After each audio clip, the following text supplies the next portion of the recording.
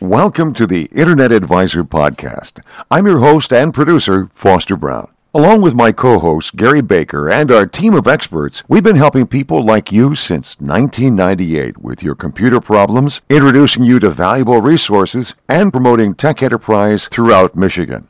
The Internet Advisor is a 2-hour podcast recorded every week at the studios of historic WJR Radio in Detroit. Only the second hour of our show, which features listeners' questions, is heard live from 5 to 6 p.m. every Saturday on WJR. However, both hours of the show are available each week on this podcast and are streamed to our affiliates across the state of Michigan.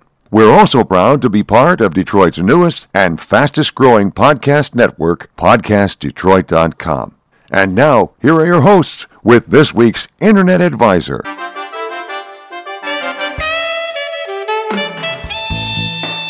Welcome to the Internet Advisor, your place for answers to your computer questions since 1998, with your co-hosts Gary Baker and Foster Brown and their team of tech experts. The door is always open at internetadvisor.net, on Facebook and through Twitter. But right now it's time to get you in touch with your helpful hosts on this week's edition of Internet Advisor. Hello, this is Foster Brown, co-host and producer of the program, and happy Ada Lovelace Day. We're going to tell you more about that and what it has to do with computing in the here and now, in particular with getting women involved with science, technology, engineering, and math. All that coming up along with answering plenty of listener questions. That's all coming up on the Internet Advisor. 2 hours for you. Stay tuned for a very entertaining day. Welcome to the Internet Advisor. Foster Brown with you, co-host of the program and also producer.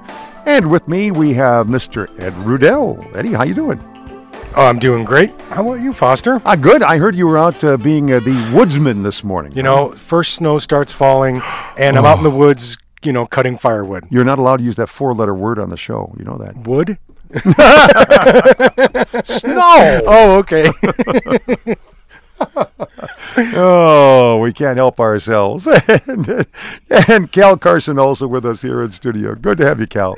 Speaking of old wood, it's starting to freak me out just a little bit. I was listening to the intro to our show, and they said ever since, anytime an intro says anything with 19 in it, don't you think maybe we've been around a little too long? I don't know.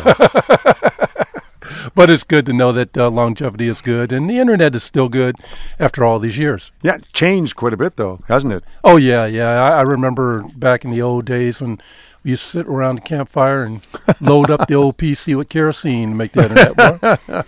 But, yeah, it's changed a lot. I mean, when you started off in the beginning, my God, web pages that had pictures, wow. And I know when we first started, when Gary... I brought Gary on as an expert in 1998 to answer some questions that I had about getting connected to the Internet. And that was a big issue, getting connected. Right. I think was far more of an issue then than it certainly is now. And that's what I used to do for a living. I mean, I have an electronics background. I worked on PCs in the 80s when the first PCs were coming out. I was doing component level repair on power supplies and 6-pack plus memory cards and upgrading, doing all that stuff. So I've been building computers for a long time. And then I used to deal with, and I'm really not showing my age when I say this, but I used to work for a company that actually had teletype systems that had modem systems on there with 50 and 300 baud modems. And so for you to have dial-up capability and modem issues, and that was old hat for me. You know? It's fascinating. Oh, well, when you think of modems, I mean, like the Internet, I think I first started using it when we had 9600 baud modems. Yeah, right. And you'd watch that screen paint down over the course of about 20 seconds, and you were like really happy that it was coming to you at that speed because that was like fast. And now, if you had something like that working that way, you'd be like, punching through the screen. My internet was down yesterday morning through Charter Communication, and they actually had a very spotty nationwide outage.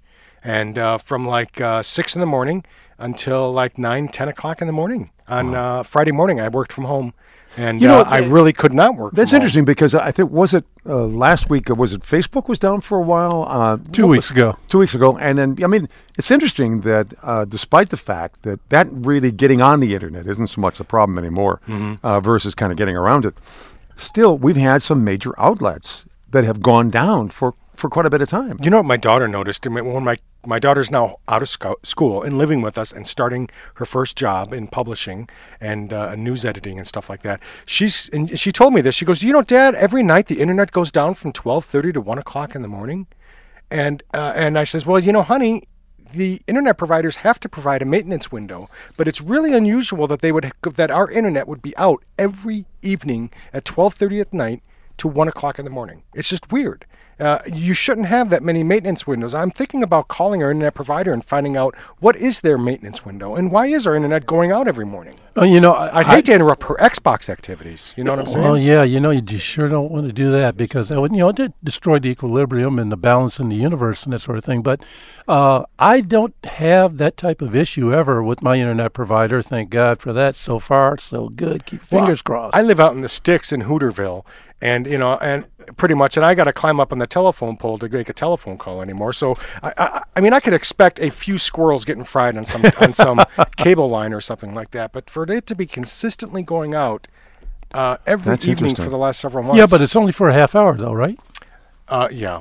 It doesn't affect me. It affects my daughter. But I'm just curious. I'm going to have to call and see what's going on. Hey, guys, a couple items in the news I wanted to talk about quickly before we get on to finding out who Ada Lovelace is and what she has to do with our guests who will be coming back. We're having some digital divas coming on with us. Ada. That's a name you don't hear that much. No, you don't hear that. But that's because it was from a couple centuries ago. In any case, an interesting thing I just saw is that Uber is now moving into FedEx's territory to challenge them. They've already kind of challenged the taxis in major cities, and now they're going after FedEx. Okay, so doing now, deliveries. So what you're telling me is that I'm going to pick up my phone, do my Uber app, the car is going to pull up, and I'm going to be sharing my seat with a package. I wonder if that'll be part of it. Apparently, Business Insert, this is one of the companies that tried to use it, tried to use the New York City pilot. A reporter had a raincoat that she had forgotten at a meeting, picked up and dropped off within 20 minutes for $11 in New York City. I'd like to create a conundrum. Okay. And that is have a package being delivered by Uber to my house and have Uber come and say I want to go somewhere at the same time and see if the guy figures out which way to go. That'd be crazy in itself. Isn't it interesting that a company that didn't exist until a few years ago and has been kind of scrapping to get into its business, which is delivering people, is now delivering objects. The question is, how big of an object would they deliver? How fast can they deliver it? Because I got a feeling that it's going to be more of a local concern, like, I need something from one side of the city to the other side of the city. That would work really well for the short haul, but I can't imagine them doing it from one city to another city, like from Detroit to Chicago. Should be interesting. It's called Uber Rush. Keep your eyes out for that. We'll be back in just a moment to talk to one of the digital divas, Kathleen Norton-Schock, about some interesting changes that have happened, and we'll try to find out who Ada Lovelace was.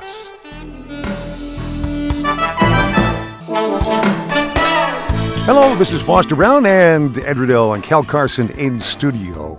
I mentioned a name a little earlier on in our introduction here. The name was Ada Lovelace, and I hope it intrigued you as it did me. This past week, I saw Ada Lovelace Day appearing, and it referred to a woman who was, a rather remarkable woman back in the 1800s, early 1800s. Well, what in the world would our guest, Kathleen Norton-Schock, have to tell us about that? One of the first digital divas to appear. Kathleen, welcome to the Internet Advisor. Oh, am I hearing you, Kathleen? I hope so. There you are. Good to have you on the air with us. I was teasing a little bit about that. This is a lady who has been around quite a bit longer, and a lady named Ada Lovelace, but somebody I understand who's kind of near and dear to your heart. She is. Actually, my background is that I didn't have, even though I've been in the computer industry for over 35 years, my background educationally was classic. In other words, I had a communications and psychology degree from NYU, but prior to that, I was a poli-sci major and also a communications major at my first Jesuit-oriented college. Oh, my. And Ada Lovelace is Lord Byron's daughter. And Lord Byron is a poet, and a famous poet from the late 1700s through 1800s, but more importantly for Ada, her mother is a woman by the name of Annabel Milbank, who was a mathematician, and her mentor is Mary Somerville, who is a writer and a polymath and the very first woman to become a member of the Royal Astronomical Society. Wow. Now, by the way, Kathleen, when you say polymath, if I'm remembering that term, that means somebody who was brilliant in just about every subject that was available at that time. In mathematics, particular. Right, and so the fact is, Mary, her mother, and again, think about it, it's the 1800s. Women were operating under a lot of stereotypes that, fortunately, we have released today. But her mentor was probably one of the most important things to Ada, Mary Somerville. And the fact is, that will bring us to a theme when we talk about some of her other things. But Ada Lovelace, in 1842, Foster, she translated the analytical engine into an article, and that was an invention by a guy by the name of Luigi Menabrea, right? And in that article, the article contains about 3 of the very first computer programs translated into words, so that you and I, if we were reading it in 1842, might even understand it. My goodness. So then, unfortunately for Ada, she died at a very early age, at around 36, of cancer. But in the middle 1900s, around 1940, her work, which was discovered again, inspired Alan Turing, who was very well known for us in the computer industry.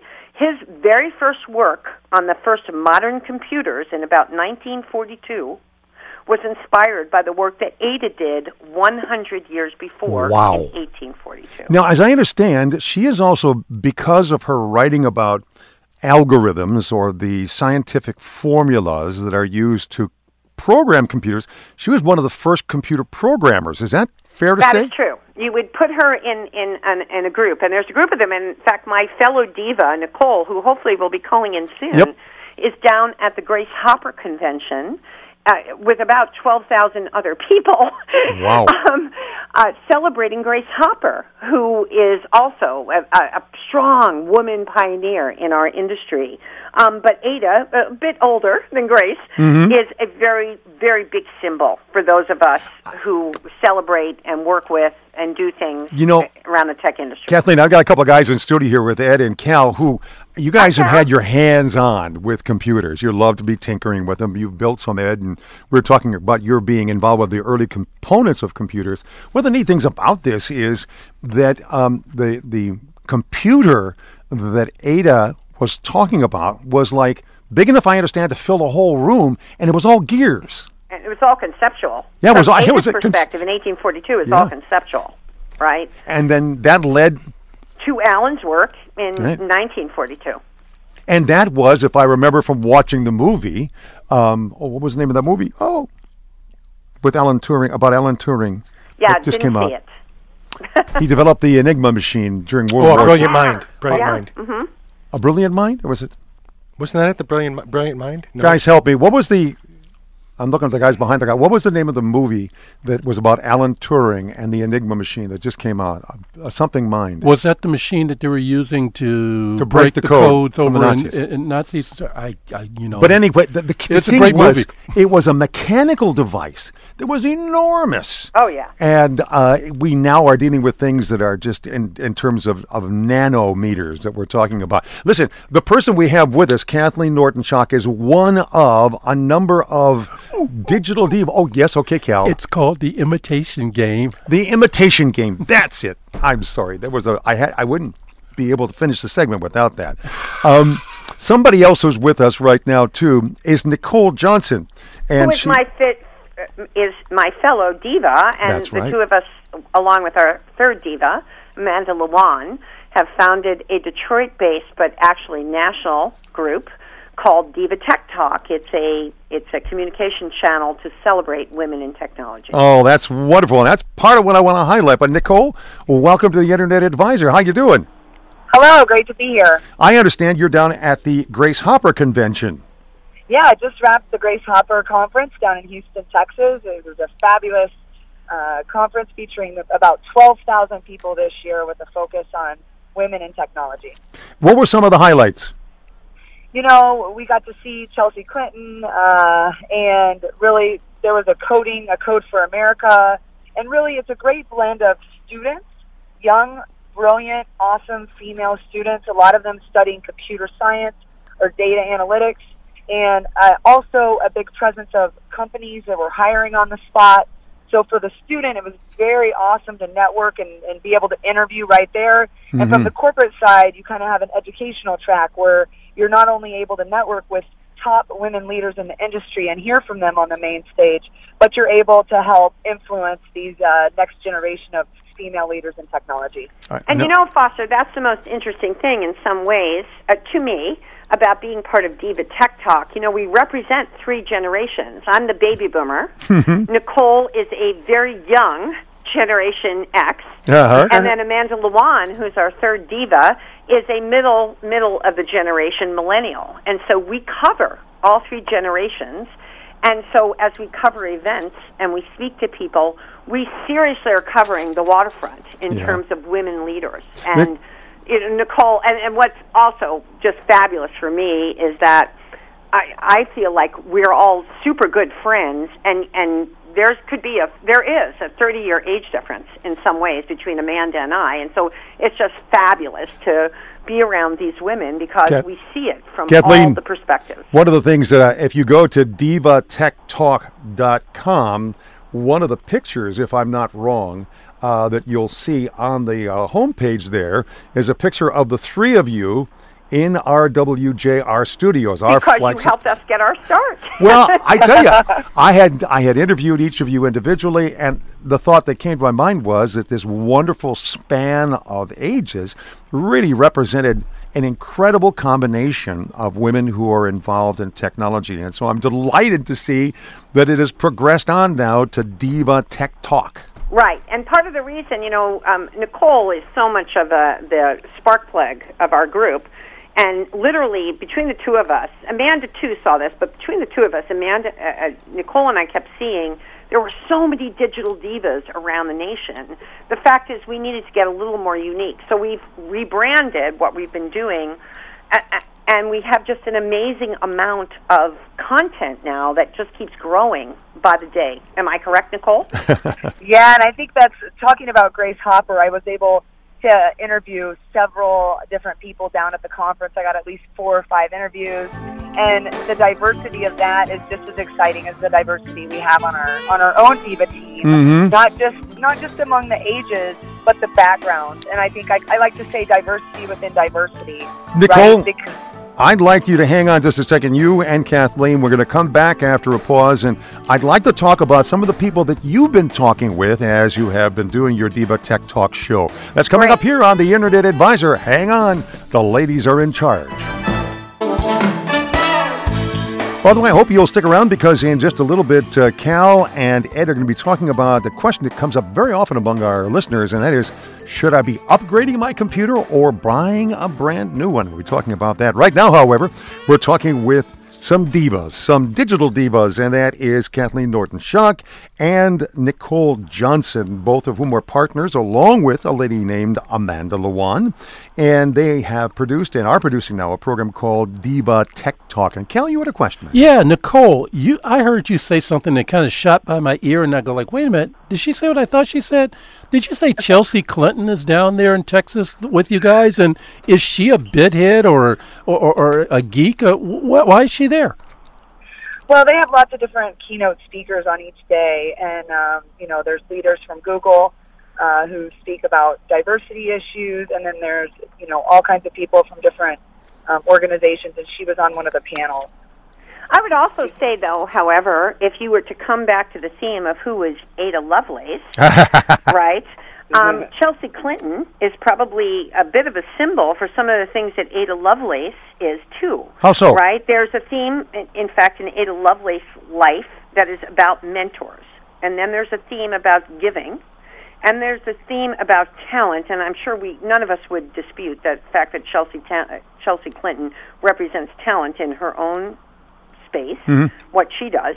And then most importantly, as Ada Lovelace has demonstrated to all of us in the middle 1800s, there's a theme of innovation. And the fact is, if we are going to continue to be innovative, like TEDx, like anything else, we need to bring in speakers and people who have diverse points of view, and particularly those in our IT field, Ed, who represent a different gender or diversity of all kinds. And so I would suggest that it's real appropriate to have a leader of some kind, like Chelsea Clinton, who may not be a geek, but she certainly, has thought.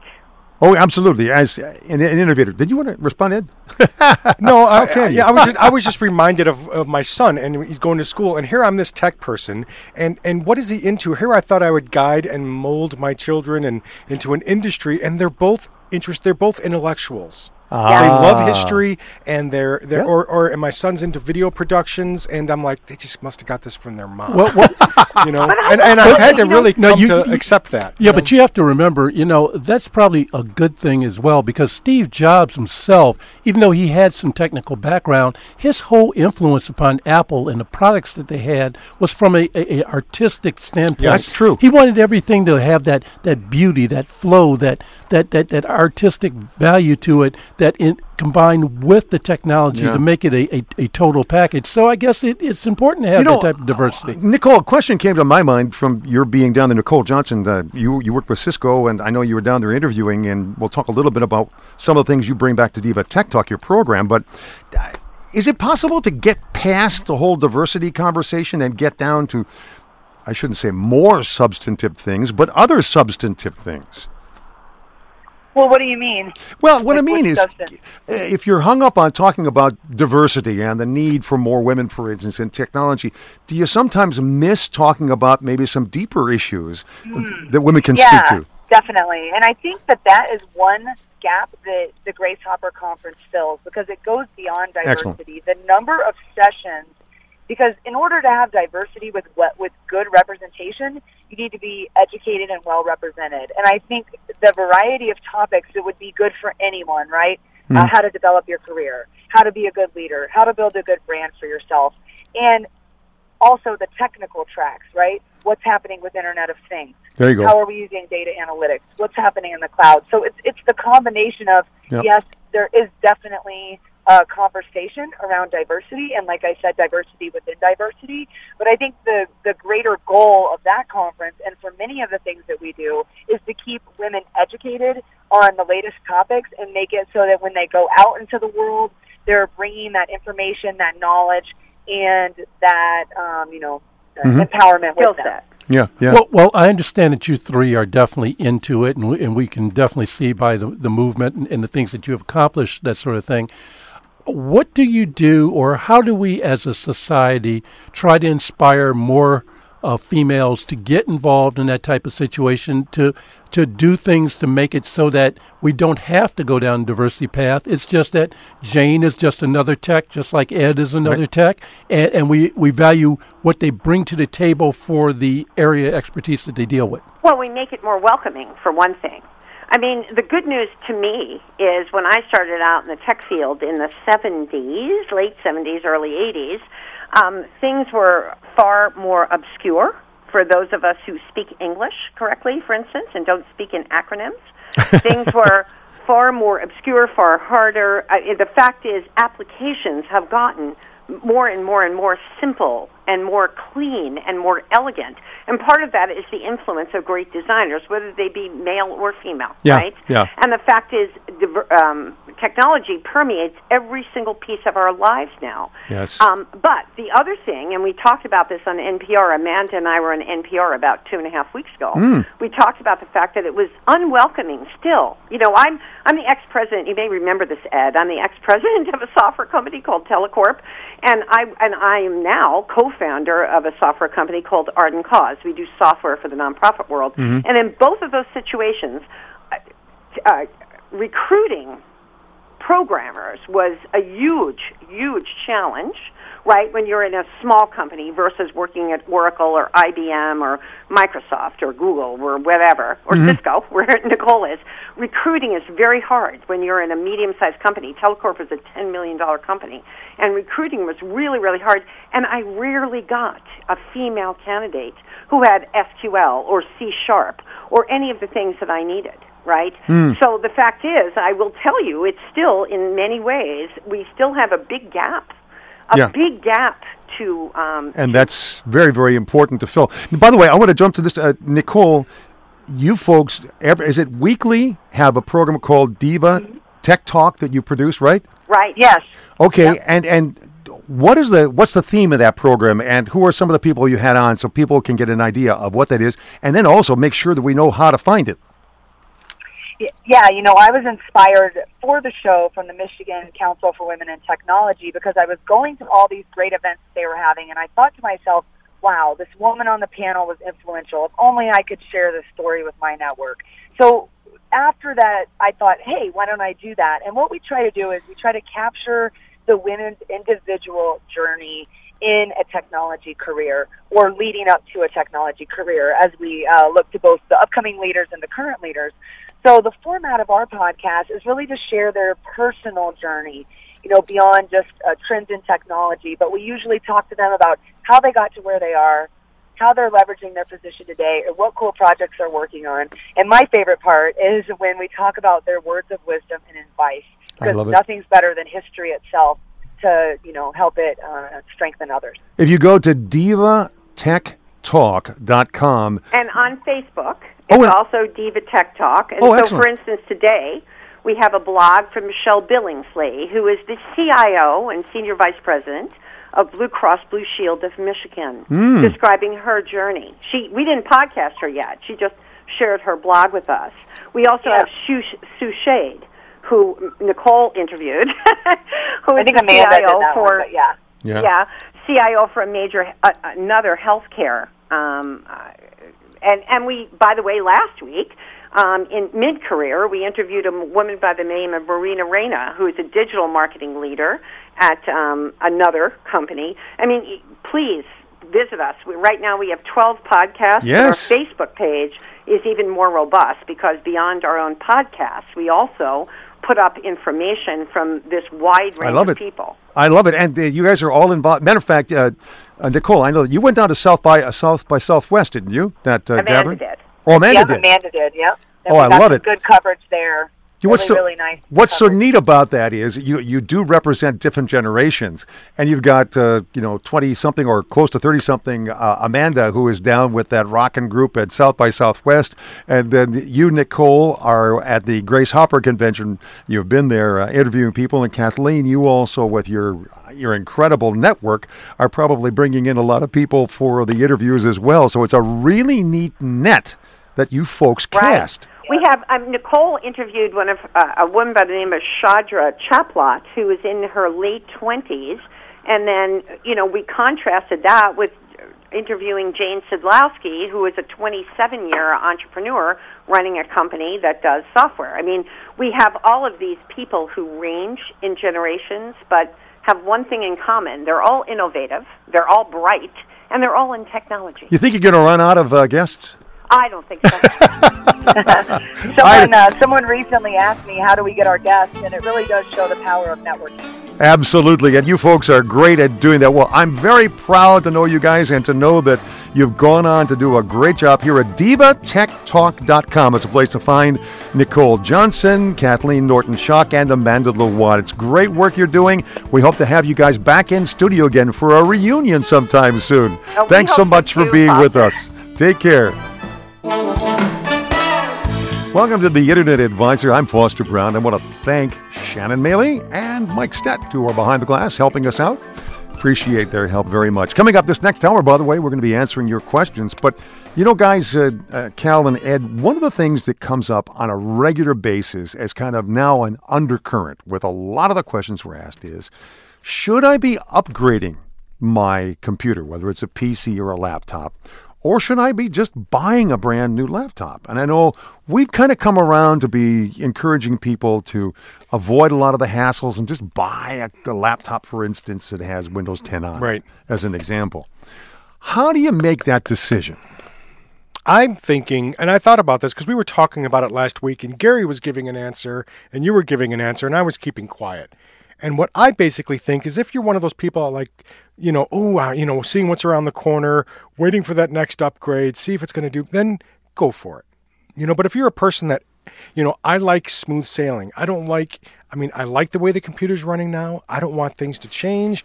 Why should I need to upgrade? Then don't. That's really my opinion. I had a buddy that did the same thing. And I said, Johnny, if you didn't have chaos in your life, and you may, when you try to put Windows 10 on that old computer that you have there, then you wouldn't be happy.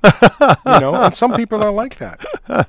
Cal, your thoughts? It's a multi-phased approach as far as I'm concerned. I think exactly what Ed said makes a lot of sense.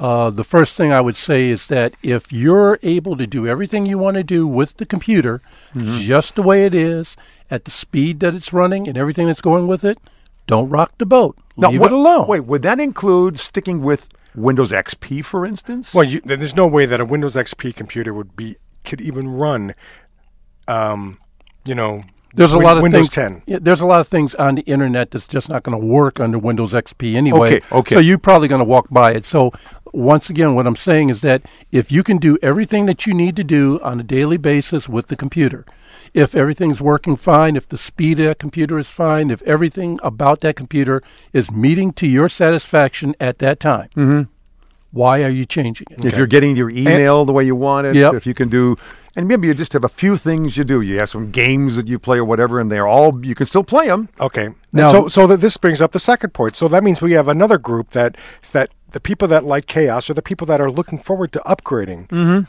Or you have people in the other camp. They liked where their computer was at, with Windows 7 or Windows 8, but it's so sluggish, and will Windows 10 actually fix it for me? Yes. Well, actually, then there's three camps. There's three camps. Oh, here we go. You're right. Because before you can even go into the two camps that you just talked about, you have to go into the economic camp. Now it's like, okay, what's cheaper?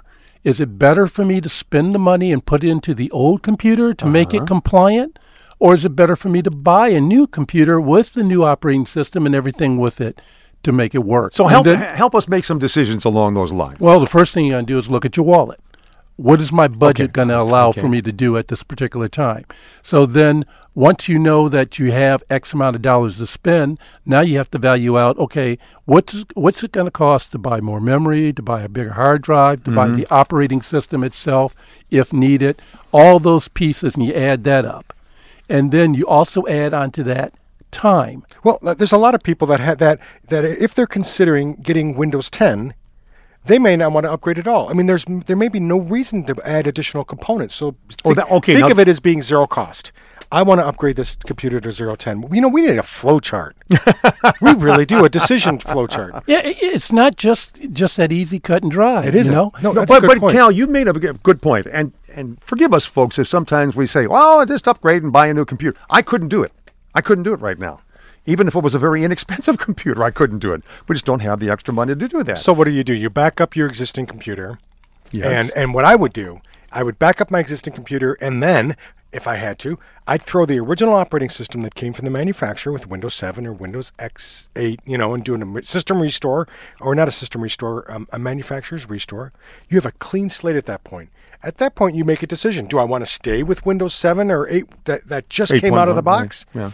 And then put my data back on there? Or maybe because I'm fresh out of the box, I'll try before I put my data on there. I'll throw a clean copy of Windows 10 on there. Okay. See if I like it. And in terms of cost, you could, for $0, move from Windows 7 or Windows 8.1 to... Or 8, no, any Windows 8. Okay, to Windows 10. You could do that. Exactly what Ed was saying. That would be the way, if I was going to try it for a zero-cost game, that's exactly the way I would do it. And the key to that, again, is you've backed up your data. Well, two keys. You backed up your data, most importantly, which you should be doing anyway. Yes. And then second of all, you've established a clean base in which to lay everything down on so that you get everything just right, working on a platform that you've had for a while. Because so many people that have difficulties running Windows 10 or upgrading to Windows 10, it's because they're having disk errors. There was already operating system corruption and stuff like that. You're going in the direction. So let's say I've done that. I've cleaned everything off. I've got a clean system right now. The other issue then may be, is my hardware up to it? Is the hard drive up to it? Is that what you're saying? Well, when you do the install, if I'm not mistaken, of Windows 10, there's a compatibility checker you can run against it to check out the hardware. There's that diagnostic program. And then also will check during the setup process. So it will tell you whether or not you got enough snuff to be able to cut the mustard in the first place. Okay. Then I also heard you saying, guys, that in terms of steps that you would take next, from the $0, if you would move up, for instance, memory would be the next step in terms of cost. It would be maybe between $50 and $75. You can get two. A lot of 4-year-old computers probably shipped with 1 or 2 gigabyte. If you had enough foresight, you may have got 4 or 8 gigabyte on there. 4 or 8 gigabytes more that is perfect to run Windows 10. But isn't it true that one of the cheapest ways of improving the performance would be to increase change your oil every 5,000 miles? That's wrong show. Sorry. Memory normally would be the cheapest point in the game, but what I have found with memory is that when you first buy a computer and has that new memory that's out, that memory is very expensive. And then as the years go by, the price goes down on that memory. But after a certain number of years, then the price starts going back up on it because it becomes less and less available, and it costs more and more to be able to get a hold of it. So there's a sweet spot you have to be aware of as well. And am I right, guys, that when you're looking for upgrading memory, one of the things to do is to go to either Kensington or Crucial. Those two places, Crucial.com or Kensington.com, and put in the make or model of your computer. They have a great interface that breaks down make, model.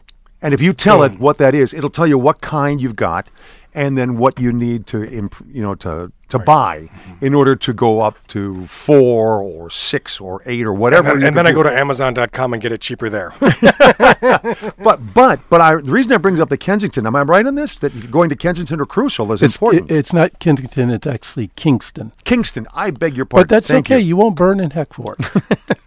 Kingston or Crucial. Why didn't I catch that? Okay, so it's Kingston. Because I've been living memory for years. .com memory or Crucial. And I mentioned that because you can actually buy the wrong kind of memory, can't you? Yeah, even though it'll fit, it may not work. You got PS or PC 2s and 3s, and there's the speed. SODIMM and all sorts of different... The worst thing you can do is that if you got memory, for example, in your machine that runs at 100 megahertz, and you buy additional memory that runs at 95 megahertz, it's going to throttle all your memory down to the lowest speed. Okay, I'm going to do this. This is part 1, folks. Part 2 of our exciting combination of upgrade or replace will come in hour number 2 as we're talking with some of our listeners about questions they have, and maybe we can continue this conversation talking about hard drives as a possible way of improving your life and your computer. Coming back with that in the second hour of our program. Of course, that's the part of the program where we're answering questions. By the way, InternetAdvisor.net is our homepage. Hope that you will visit that because we'll have our show notes there. And you can link, for instance, to the Diva Tech Talk site and find out more there, or to those Kingston or Crucial.com. And we'll be back with hour number 2, where we hopefully will be solving some problems for you as well here with the Internet Advisor.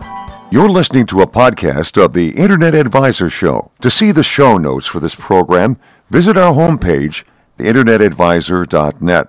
You'll discover past podcasts, our free toolkit with software to clean up your computer and keep it running strong, and many other resources. You'll also find links to mitechnews.com, our co-sponsored weekly tech and entrepreneur newsletter, edited by Mike Brennan. If you have a question for our hosts, just click the contact button on the homepage and send us an email with the details And don't forget to look for us on Facebook and Twitter, and at Detroit's newest podcast network, podcastdetroit.com. Now, let's get back to the second hour of the Internet Advisor. Welcome to hour number 2 of our Internet Advisor podcast. I'm Foster Brown, the co-host of the program and also the producer, and we got a great hour coming up where we're going to be answering some of the questions that you provide us with. And by the way, you can do that very easily by going to our homepage, internetadvisor.net, and up on the top right-hand corner, there's a contact button. Click on that, send us an email with your question, and you could be hearing us answer it during this second hour. Stay tuned as we tackle some of your problems coming up. Welcome to hour number 2 of the Internet Advisor, and thank you for joining us. We'll be handling your questions in just a moment, but first of all, time to hear from Mike Brent, who's the editor of MI Tech News. Mike, how you doing out there? Always great, Foster. Thanks for asking. Glad to have you here with us. A big weekend, of course, with the football rivalry going on, so I know that it's important for us to get this done in a speedy manner, right? Well, you know. It's a crazy weekend in Ann Arbor. So. It certainly has to be. All right, let's take a look at some of the headlines. Some examples of the headlines that are available, by the way, folks, for you absolutely free if you are subscribing to MI Tech News. State unemployment rate falls below national rate for the first time since 2000. Now, that's got to be good news. Yeah, I think the governor has been kind of crowing about that, but as well he should. He's played a big role in that. Other factors, of course, as well. But it's at 5%, which here people go, well, it's still pretty high. But the national average is 5.1%. And just a year ago, the Michigan average was 6.7%. Yeah. Now, the other question is how many people will stop looking for jobs? That's always come up is, they've given up looking for jobs, so they fall out of the statistics. So you're not really sure. It's still good news no matter how you look at it. Yeah, and that's been the case all along, the factor has been there. So I think that the best news is the big drop from 6 to 5, which is, I think that's the even bigger headline. Anyway, moving right along, boy, talk about a drop. There have been a lot of pieces of information that have been dropped all over the internet and these high-tech hacks that have been going on. Apparently we're beginning, or the companies out there are beginning to feel the pinch from the insurance companies. Yeah, they have cyber insurance now these days, and because of all these various hacks, boy, are the rates going up. But, I mean, what are you going to do? If you don't pay for the insurance and you get hit, and you're a big company, you could be on the hook for hundreds of millions of dollars. So if you got to pay, they weren't real specific on how much it's going up, but it is going up considerably. Oh, yeah. And then the ceiling, the limit damage is only $100 million. That's the other thing. So if you get on the hook for more than $100 million, you're on your own, baby. Yeah. No good scenario there. A piece of good news, however, that showed up in your headlines was the final tally on the money that was raised at the 10th Annual Michigan Council of Women in Technology gala that happened last weekend. Yeah, well, last weekend, I'm sorry I couldn't make it. I was up in Traverse City, but we were well represented there. Matt Roush was there, and then one of my reporters was there. Yeah, Gary was there. Right. Nicole Johnson, who covers MCWT for me, was there. Anyway, they raised $390,000 in donations. Drew 600 people. Big. That's pretty good, huh? That's and all that money gets rolled into the foundation from which they fund all the scholarships and the summer camps for the girls and all that stuff. Exciting. Sounds like a lot of people believing in getting women involved in technology, and that is great news. Hey, let's wrap up with one thing. Looking ahead to the week coming up, your M-Squared TechCast, along with Matt Roush, has got some pretty impressive guests. We were able to line up a few, including Matt. Now, Matt's on his fall tech tour, which is part of what he used to do when he was at that other radio station that we can't name. And anyway, he's up there running around northern Michigan, so he's going to be calling in live from wherever it is, and I'm not even sure where it is yet. But at 3 p.m. on Monday on the Podcast Detroit Network, that's podcastdetroit.com, we'll be live. Matt will be calling in to do the news segment with me, and then he's going to talk about wherever he's at and how he's been doing. But then beyond that, what we're going to have is Ken Rogers out on the show, a longtime friend of mine, the guy that really took Brooks Patterson's idea on Automation Alley and made it work. work. And Automation Alley has been around, I think, since 97 or 98, so pretty good track record. So Ken will be on the show. We're also going to have Andrew Basil Jr., who's an attorney that's had a lot of experience in Silicon Valley, and he's now back in Michigan. He's a Michigan native. He's going to be talking about some of the things Michigan can still do to make the state more entrepreneur-friendly. We're never going to be Silicon Valley, but there's still some things we can do. Well, that's excellent. And by the way, folks, that podcast that Mike and Matt host every week on Monday afternoons at 3 o'clock on the Podcast Detroit Network is part of a double header package that you get when you subscribe to MI Tech News. And Mike, why don't you just briefly tell people what they get for free? Well, we have two newsletters now. We have the Wednesday newsletter that features all the podcasts for everybody we're working with, including you guys at Internet Advisor. Also includes the IT and the D, which is the founding fathers of Podcast Detroit. And we have, stuff that comes in from the Mobile Technology Association of Michigan, the Digital Divas, which they now have a new name, but they're going to be starting up again here shortly, and they'll be on that. So that's the audio and soon the video newsletter if you want to watch or listen. On Fridays, which we just put out yesterday, is the story newsletter, and we've condensed that way down because we were getting complaints that the newsletter was too long, had too much stuff in it. So now we've shrunk that down to headlines. It's a lot cleaner. Yep, everything is mobile friendly, so that you can read it on a smartphone or a tablet, or you still can read it on a desktop, obviously. And again, we're going to be launching video in the first quarter, so lots of ways to get your news. Yeah, Mike, and just a reminder for you folks out there that the way to get hold of MI Tech News is simply by going to mitechnews.com and subscribing there, or go to our homepage, internetadvisor.net, and when you get to one of our podcasts, click on that. You'll see a subscribe button down in the section where we give you the headlines that Mike and I talk about every week. Mike, enjoy your weekend. Oh, I plan to. Thanks very much, Foster. Mr. Mike Brennan, the editor of MI Tech News, he's with us every week about this time to give you some headlines and give you a little hors d'oeuvre, something to whet your appetite if you're interested in technology. Coming up in just a second, and this is going to strike close to home. You'll find out why I'm saying that. We'll be talking with some of you who have expressed some concerns about problems you're having with your computers, getting on the internet, getting around it, and sometimes just getting over it. That's all coming up. By the way, don't forget, you can get your questions to us any time of the week, 24/7, by going to our homepage, internetadvisor.net, and then clicking on the Contact Us button, and then sending us an email with your questions. Back to answer those questions in just a moment with Cal Carson and Ed Rudell. My name is Foster Brown. Please stick around. We've got some answers for you. Welcome to our problem-solving segment of the program. For those of you who get to enjoy both hours of our podcast, this is the time when you folks have called us, or have gotten in touch with us through the program that we have called Contact. And that's if you go to our internetadvisor.net website. In the upper right-hand corner of our homepage, you'll see a button that says Contact. And when you click on that, you can send us an email with your questions. And that's what we do on the weeks that we're preempted. For instance, when Michigan and Michigan State face off, when there's no way we're going to get close to the radio waves. Oh, there's nothing better I like doing than working an 8 to 10 hour day and coming home and answering listener questions. You do it. I really enjoy it. It is really, really cool how you thought up that neat name. Contact. It just kind of says it all. It certainly does. And somebody who took us at our word was Mark Haddad, I believe we'll pronounce that last name. He said, I have a new iMac running Yosemite with Windows 7 on a boot camp partition. Just quickly, Cal, just tell folks what that means. Translate. Yeah.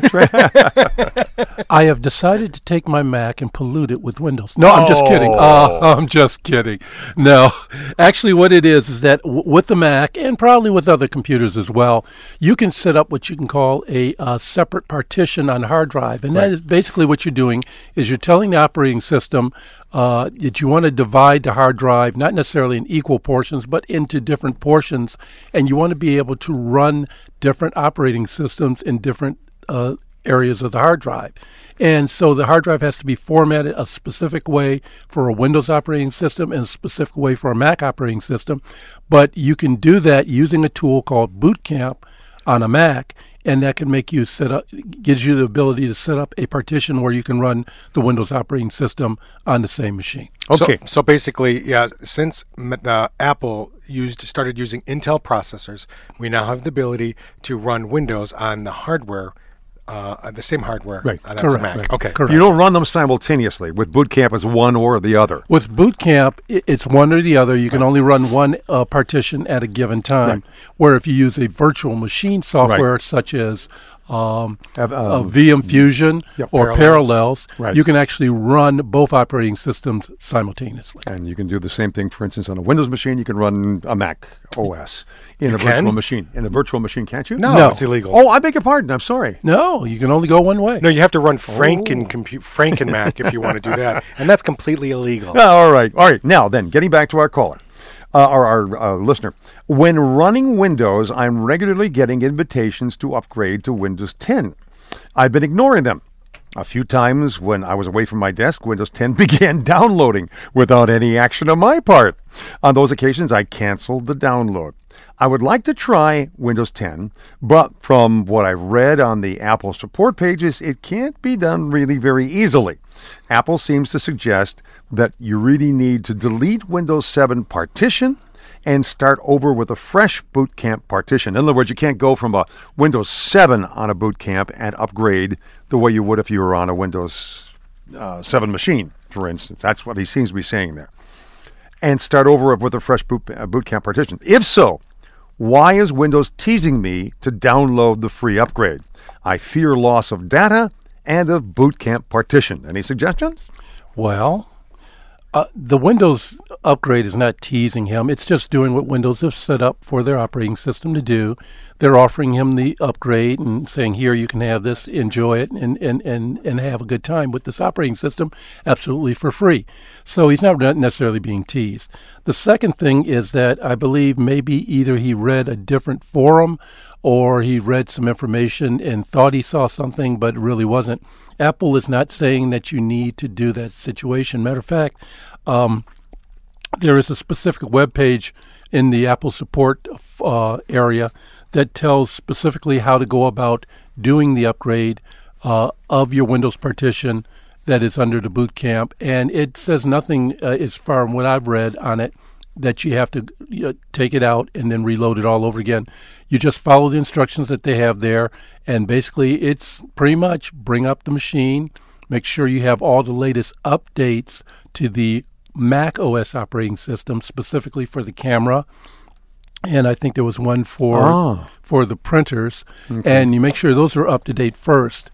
Once those are up to date, then you can go ahead and administer the Windows 10 update against that Windows 7 or Windows 8 that you have on that machine.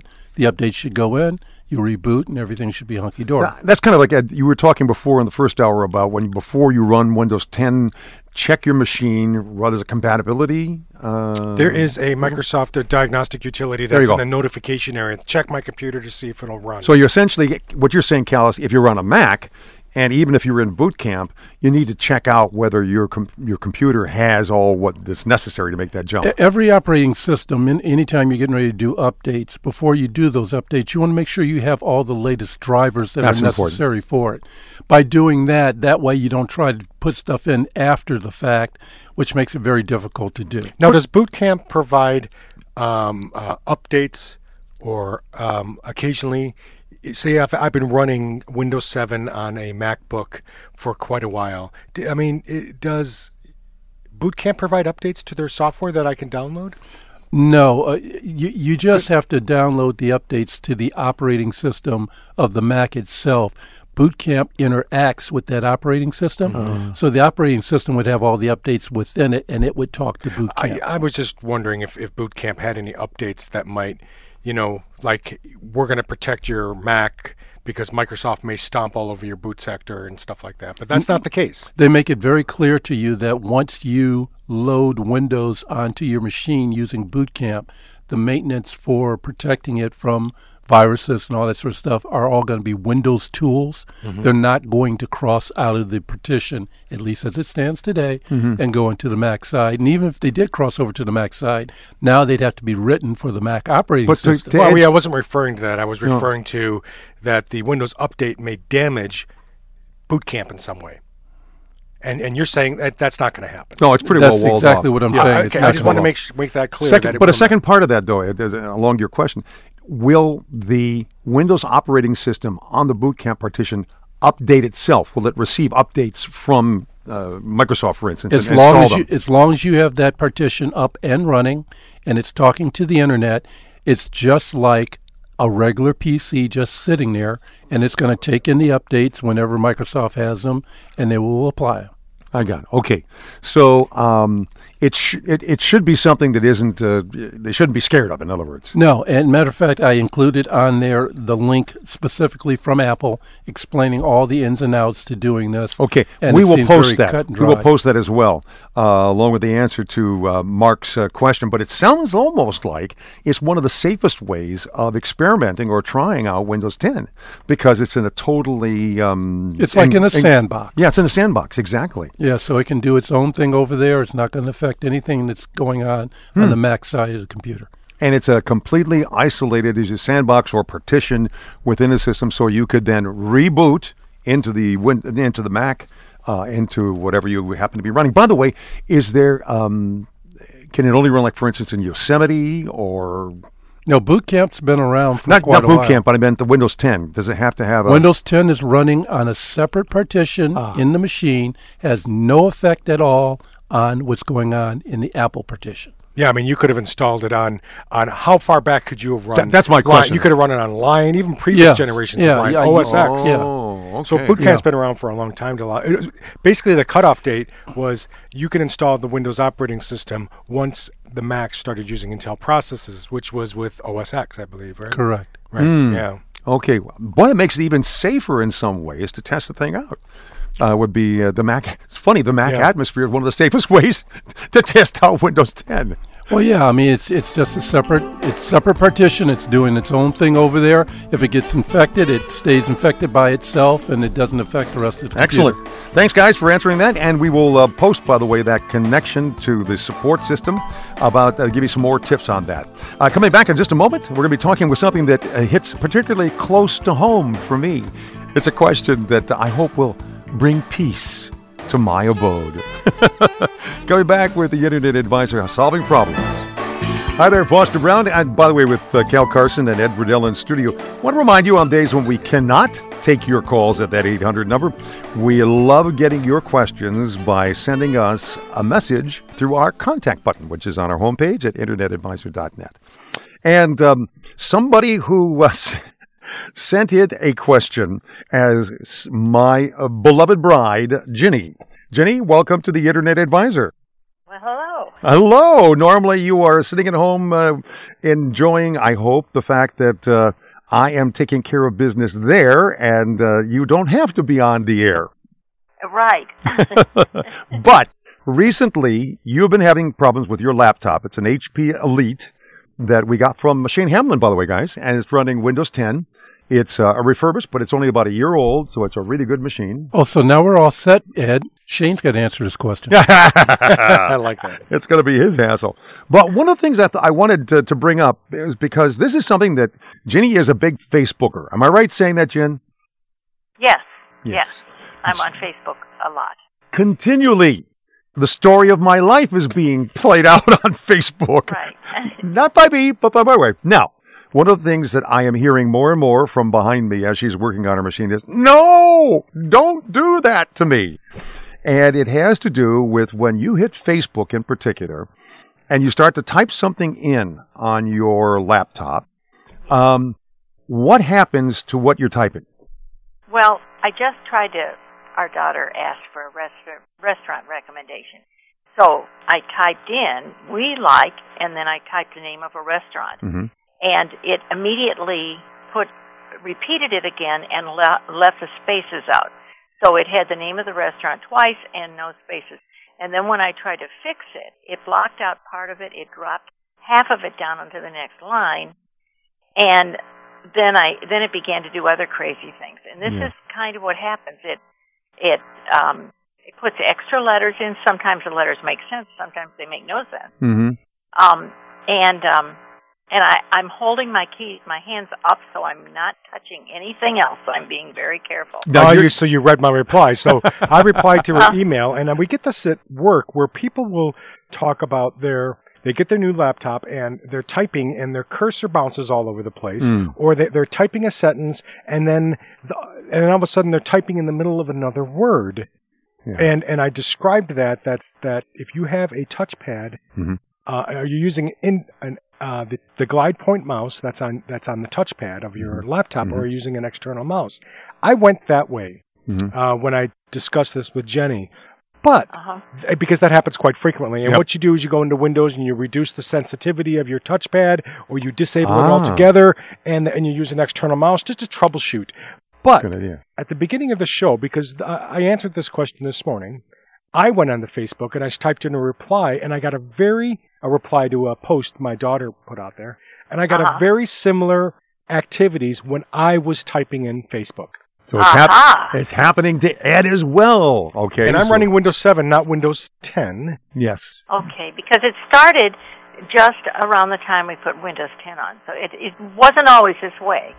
Okay, and then the other thing it does is the whole page moves around, and it sometimes continues to move while I'm working on it. Yes, and that's another symptom I noticed in the last couple of days in Facebook, because I'm a troll, and we do a lot of family activities, and I'm like, yes, I know you got engaged. Okay, and I'm hitting the page down button on my keyboard. And as I'm paging down, Facebook is quickly trying to insert ads in between all of my family and friends' posts, because I'm just jumping down, and then all of a sudden what I'm viewing, because I paged down several times, disappears and scrolls back up scrolls down more because Facebook decided to insert 3 more ads in between 2 different posts. Yeah. So they've made some sort of change. I'm speculating. Cal, you also had some just a quick thing, guys. This is happening on Facebook, and it's happening in both browsers. Jenny has Edge. Yeah, I've tried the other. Foster always says, we'll go to the other browser. After I figured out what a browser was, that was my first thing. I did that, and I've tried it on both, and it moves around. It also shrinks and gets bigger. Now, I can fix that, but shrinks and get bigger. Shrinks and gets bigger. Oh, the screen actually is. How are you fixing that? Are you touching I just put my fingers on the screen and pull it in or push it out. Okay. So she has a touchsch Okay, Cal, so we might be dealing with a combination. We might be dealing with a combination of things, and that is that as you're typing on HP notebooks, there is a scroll area on the right hand side. So as you're typing on the touchpad, on the right hand side, there's a scroll area. So if you accidentally, you're probably like me, and you use your index finger to navigate, and then you click, and then you start typing. It's possible that you've activated a scroll area on your screen. Cal, you understand? And it could be expanding the screen or shrinking it. Okay. And you do know how to fix it by doing I've seen the same thing. I can live with that. Yeah. The thing that it's moving around doesn't make any sense to me. But the biggest problem is the one where it won't accept a plain English message that I'm trying to type. It wants to scramble it and do something crazy with it. And the only way I've found to get rid of it is to go back to my email, which then I have the option stay on this page or leave this page, and I click leave this page. Go back to my email and come back again. Find the thing I wanted to comment on and start again. Sometimes I have to do that 3 different times, but eventually I'll get to make the comment. Cal, you had a thought? Yeah, but I mean, after listening to Ed, I'm halfway not going to go that direction. But the first thing that came to mind is, when was the last time you rebooted the computer? What was the last time that you completely rebooted the computer? I don't know. Foster, when did we reboot? I did it a couple of days ago. Okay. And then the other thing I'm thinking, just purely out of the blue, how about resetting the browser completely? You go into Internet Explorer, you go to Internet Options, and then I think it's under Advanced, and then you could reset the browser back to factory defaults, and then try and see how those pages work for you. That's probably a good idea. I mean, both Google and Internet Explorer and Edge have the ability to reset and clear browser history and stuff like that. That's probably a good idea, too. I won't lose anything, though, like my emails or anything. No. When you reset the browser, this is for everybody who's listening, when you reset the browser, you're putting the browser back to the factory standards. You won't lose any of the material that you got through the browser, such as email or your Facebook settings. But there's two things that make me suspicious here, Ed, when I'm looking at Cal. This seems to be mainly with Facebook. Now, did this happen in email, Jenny? Not the scrambled wording. Okay. The page is moving around. This is new. This has only just started happening, where it's moving around on the screen. I can bring it back. I don't know why it's doing that. It didn't used to do that. But so that's another issue. Perhaps. Am I right, guys? That might be a secondary issue. You don't have a cat that's sitting next to you. No cats. No cats in the house. Thank you. But it's a scrambling of the letters that is the part and that it's maddening. Can't really live with very well. I tell you, I took her computer to try this out, and I typed a simple sentence, put a period at the end of it. All of a sudden, the sentence disappeared and reappeared with no spaces. And it was almost as if it was just one long word. Well, unless I'm phrasing the question wrong, I can't seem to find anything on Google with a bunch of other people saying the same thing. So I think it's something localized. But, it seems to be only Facebook. So if you go to another, did the problem manifest when you went to the internetadvisor.net and then typed into our form your comments or questions to us? No, and the answer is probably going to be no. No, it did not. It only happened with Facebook. I mean, so my speculation is Facebook's made some changes so they can add additional ad space, which they're always doing. They want to insert ads into all of my family and friends that I wish to keep track of, because they track that. And as they're inserting ads, it's changing the focus, if you will, of what the mouse field is pointing into. And we used to have this, applications are not supposed to change the focus when they do that. So right. I speculate that there's something is changing your focus on your computer. Yep. And you know how like you could have several different applications, but when you click on the left application and it turns blue, and so you know that's the highlighted application, that's the program that's in focus. If Facebook is throwing ads out there, inserting them into your field of view, the program, you're losing focus. Could it be the resolution she has the screen set at? I mean, with all due respect, as we get a little bit older, we like the bigger numbers, and maybe with Facebook making a change like Ed is saying, it's not finding enough space on the screen to build that particular box or unit, so it compresses it and moves it over. What would you suggest? I don't think... I'd go to a higher resolution. A higher resolution, Okay. It's going to make the fonts and the icons a little bit smaller, but it'd be a test just to see if that might do it. All right, Jenny, I'll have to test it out when we get home, okay? And try an external mouse, Thank possibly. you. And an external mouse. You're welcome, hon. Take care. All right, that's my beloved Jenny Brown. We had some problems, and I hope it'll help you out as well. Sounds like Facebook may be part of the problem as well. Back in just a second, as after this break, we continue to solve some problems for you. Thank you so much for having been with us on this podcast of the Internet Advisor. We're going to be wrapping things up by tackling a question that has been coming to us from a number of people. And that is the question about my computer's an older computer. I don't have a ton of money around to buy a brand new one, but is there kind of a balance point where I can either upgrade or buy a new one? And let's say I haven't got a lot of money around for that. What do I do? Well, in the first hour, we talked about the option of increasing RAM as being one of the first things that you can do. And we had some other things that we were saying there as well. All right, guys, let's tackle this next step then. Let's say that I've increased RAM in it and gotten a little bit of a boost. But the point is that underneath the hood of that old machine, I've got a hard drive that's been cranking away, spinning away mechanically for 5 years. Could that be part of the problem? Definitely. Oh, yeah, without a doubt. I mean, things going to get, it's going to get old, it's going to get tired, and there's no real way that you as a user can actually do any maintenance to it to make it, continue going. Sooner or later, it's got its life. It's only going to last so long. Right. And I will say that the hard drive manufacturers have gone a long way to do error correction, and they do a lot of fixes in the background that we never see. Yep. on the actual hard drives. Nothing to do with Windows. It's called the Smart. Right. The Smart. What is that? Smart. SMART. Yeah. Yeah, and it's a way that the hard drives actually do error correcting, and if there's a bad space on there, the hard drives actually will copy the data and move it somewhere else and mark that spot as bad.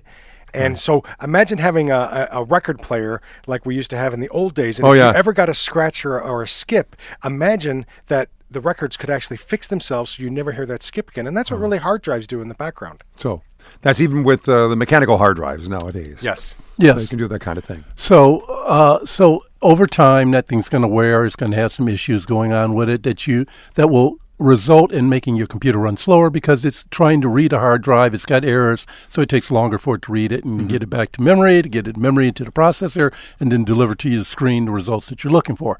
So if you're going to upgrade your hard drive, you have 3 different choices out there. You can go for another replacement full mechanical hard drive, and they usually come in 5400 RPM or 7200 RPM flavors. The second choice you can go for is what they call, Apple calls it a fusion drive, but it's really called a hybrid drive in all circles. And that's basically what they've done is they take a mechanical drive and they've added a SSD or a solid state drive to but one. That has no moving parts. Right, to one assembly. And then what you can do with that is, depending on how the software is that comes with the drive, you can set it up so that you load your operating system only in the SSD portion of it and everything else goes into the mechanical portion. Typically, what's the balance between the SSD and the hard drive? It depends. When they first came out, they were relatively small. They'd be 8 gig, 16 gig in the SSD portion of the drive. The mechanicals could be anywhere from 500 gig to a terabyte gig in size. Okay. So you can go that way, and it'll give you some increased performance on your machine, especially on boot up, because the operating system is loading off the SSD, which reads much, much faster than the mechanical assembly. Right. And then the third way to go is go with a full SSD drive, which is all basically solid state. There's no moving parts, so therefore it works at the speed of electricity as opposed to the speed of mechanical and electricity. Okay. Is there a break point, guys, where you have an older machine that it won't take that? Is there any point that you could say my machine is too old to take an SSD? You have to take a look at the BIOS and check with the manufacturer to see whether or not that machine will support an SSD drive. Yeah, but usually if it's my wife's computer is 7 years old and it took an SSD without a problem. Oh, wow. Yeah, I think basically if it has a SATA interface on the back of it and you can plug it in. Serial ATA, right. So it's SATA, the SATA, okay. Right. Yeah. Now, the size may be an issue because his 7-year-old computer that he did for his wife, how big was that hard drive he put in? Just 250. Yeah. And I bought a 240 gigabyte solid state drive. I mean, which is pretty much the limit. They can get those for about $100. Yeah, they're incredibly cheap nowadays. Yeah, if you're doing an upgrade, you're probably going to be in about that size or neighborhood. They do make them in 512, and they make them in. I think they might make them in a 1 terabyte size now. They may, but they are very pricey when you get to the. They are. I mean, so it's not. Yeah. So it's just not. If I was to get double that, I mean, I'm not looking at. I'm looking at over $200, and I can almost buy a brand new computer. Well, then that's a good point. That keep this in mind, folks. You may get a lot of performance, but if you're dollars and cents, you could be getting to a place where you're actually be better off driving. My wife, I did not need a hard drive upgrade because if I was losing space on there, I still had plenty of space. I had 100 gigabyte of space. The only thing she does on there is internet, browsing, email, Facebook, and photos. She has lots of photos she updates. But so I got the same size hard drive that I thought I could afford. And I used a cloning utility. Talk about the steps that you went through, because it's kind of interesting, I think. What I did is that my wife had an existing computer, and it was eligible for running Windows 10, but we didn't do that. So I bought a solid-state hard drive and I hooked it up externally to a USB interface, because I have one of those. And then I used a cloning program that is available on Heron's boot CD. Okay. So I powered the computer up and using Heron's boot CD, and I said, clone this drive that's in this computer to this external drive, and it was cloned. And then all I had to do was take the hard drive. And when you clone it, it's the whole shooting match. It's the operating system. Everything is over there. Yep. In a bootable configuration. In other words, you can start the computer from that external hard drive. Right. Okay. The nuance that I had to do is because Windows 7 did not recognize this solid-state hard drive as being solid-state. It should have, and it didn't. Manufacturer said it would. So I had to go in there and tell Windows, never, ever defrag this hard drive. Because you remember, when you're running a solid state, there's no reason to defrag anymore. Right. So I had to disable Windows defrag in Windows 7 because defrag is always running in the background. Okay. And you'll wear out your solid state hard drive in a year if you have defrag running. Wow. You can only have so many reads and writes to the hard drive. Okay. Can you actually boot from an external drive with Windows? Or does it have to be in the computer? I haven't tried that. No, it's not a Mac. I don't think I can do that with the PC. No, I don't think so. Okay. Well, then I'm wrong, but I said you can't. I was taking the cue that's from the you. reason why I was getting clarification. Now, see, on the Mac side, it's a little bit different. I would do something similar to what Ed's talking about, but just with a slight twist. I get an external drive for the Mac. I would clone my drive using either Carbon Copy Cloner or Super Duper. Both of them are freeware to use. And I would clone the entire drive over to the external drive. Right. Now that I have it over to the external drive in the enclosure, I would apply the updates to the external drive. And then once it was all applied over there and I had that operating system on the external drive like I did with Yosemite, then I can boot from the external drive to my computer. And if everything works fine, I'll test it for a week or two. If everything's great, then I can take that drive out of that enclosure, install it into my computer, and I'm good to go. If it comes out that it's really gone sideways, I just disconnect the external drive, and my machine is exactly the way it was. Right. And that's the way we could go back to your original hard drive and she'd be exactly the way she was. And we did see a substantial increase in performance by doing that with the solid state hard drive. Yeah. Okay, so after you had cloned it to the external drive, you were then able, to take that out of that package then and put it physically into the computer? Yeah, with some sticky glue and some gum, I was able to put that in there. Yep, and then everything worked great. Yeah. Excellent. I hope that this has helped some of you out there who are wondering, what should I do? Should I upgrade? And I hope that today you've heard of some ways in which you can upgrade your computer rather than having to buy a whole brand new one for a fairly substantial less amount of money. Thanks so much for being with us, Ed. Thank you for being here, Ed Riddell and Cal Carson. Thank you. Nothing says happy, sweetest day like the Internet Advisor. We will be back again next week to help you out. And by the way, if you enjoy this program, listen to the podcast and share it with some friends of yours as well. We'll be back at internetadvisor.net with the full show notes and all 2 hours of our podcast as well by Sunday night. Thanks so much for joining us here. Mike Stett, thank you. Thank you very much for being with us here on the other side of the glass, helping us out. And for Shannon Maley as well. My name is Foster Brown. Co-host normally with me is Mr. Gary Baker, and we'll look for you again soon here. You've been listening to the Internet Advisor Show, Detroit's longest-running, locally produced computer show, with Foster Brown, Gary Baker, and our team of experts. For more information about our weekly show, to ask a question of our experts, or find the show notes for this podcast, visit internetadvisor.net and look for us on Facebook and Twitter. Don't forget to check the other great podcasts available on this PodcastDetroit.com network. Thank you for listening.